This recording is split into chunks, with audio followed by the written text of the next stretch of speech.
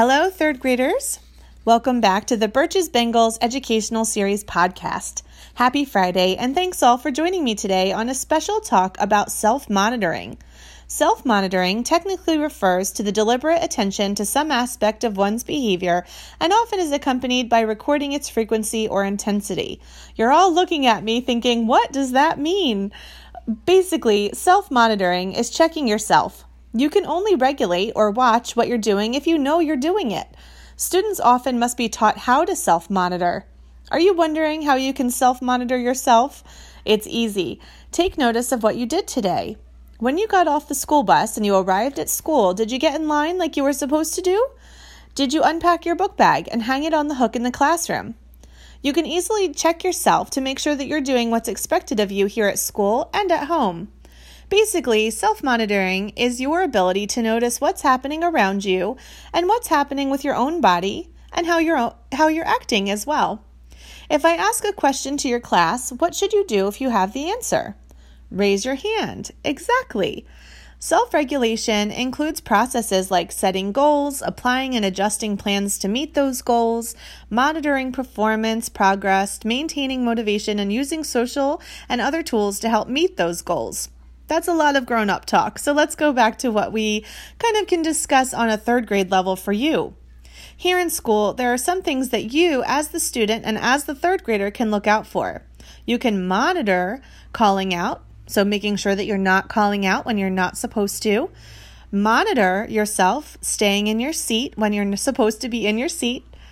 Talking while the teacher is talking. Monitor yourself and make sure that you're only speaking when it's your turn. And staying focused. What are some ways that we can self-monitor during the school day? Well, we could start at the beginning of the day. We could do a start of the day check. Have we done everything that we're asked to do as part of our morning routine here at school? We could also do an end of the day check. Have we put everything away where things are supposed to go in the classroom? Have we done all of the routines that our teacher has asked us to do? And at the end of each class, maybe you ended science and you're getting ready for English, and so you need to put your science materials away to get ready for the new lesson. There are many different times of day that we can kind of pause and self-monitor to see if we're doing everything that we're supposed to do. Another way we can use self-regulation may be with our behavior.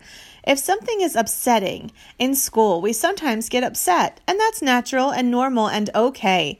However, if we get frustrated or nervous about a test or even mad at something, is it okay to yell and throw things in class? No. We need to self-regulate and be sure that we're taking note of how we can calm ourselves and how we can kind of come back to school behavior in an upsetting situation. So sometimes that can be really hard and we have to be aware of how we're acting. And so maybe we know if we're feeling very upset that maybe it's time to ask for help from a grown-up or a teacher. How many students in this room like emojis? I like them too. They are happy, sad, mad, confused. They show the feelings that we all have, right?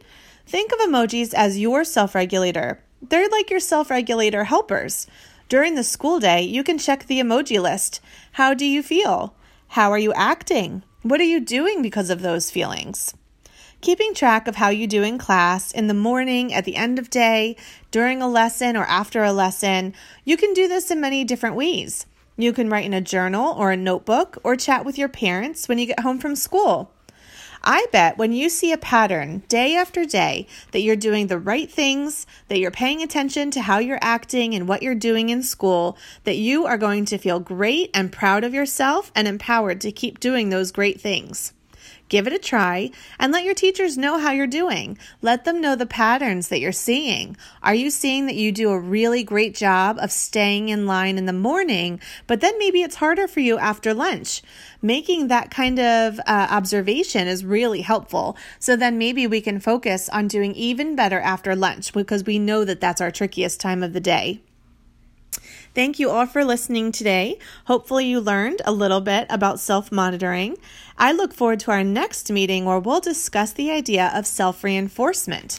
Thank you again for stopping in. And if you have any questions, please come to either myself or your teacher because we are all here to support you every day. Have a great weekend. Bye-bye.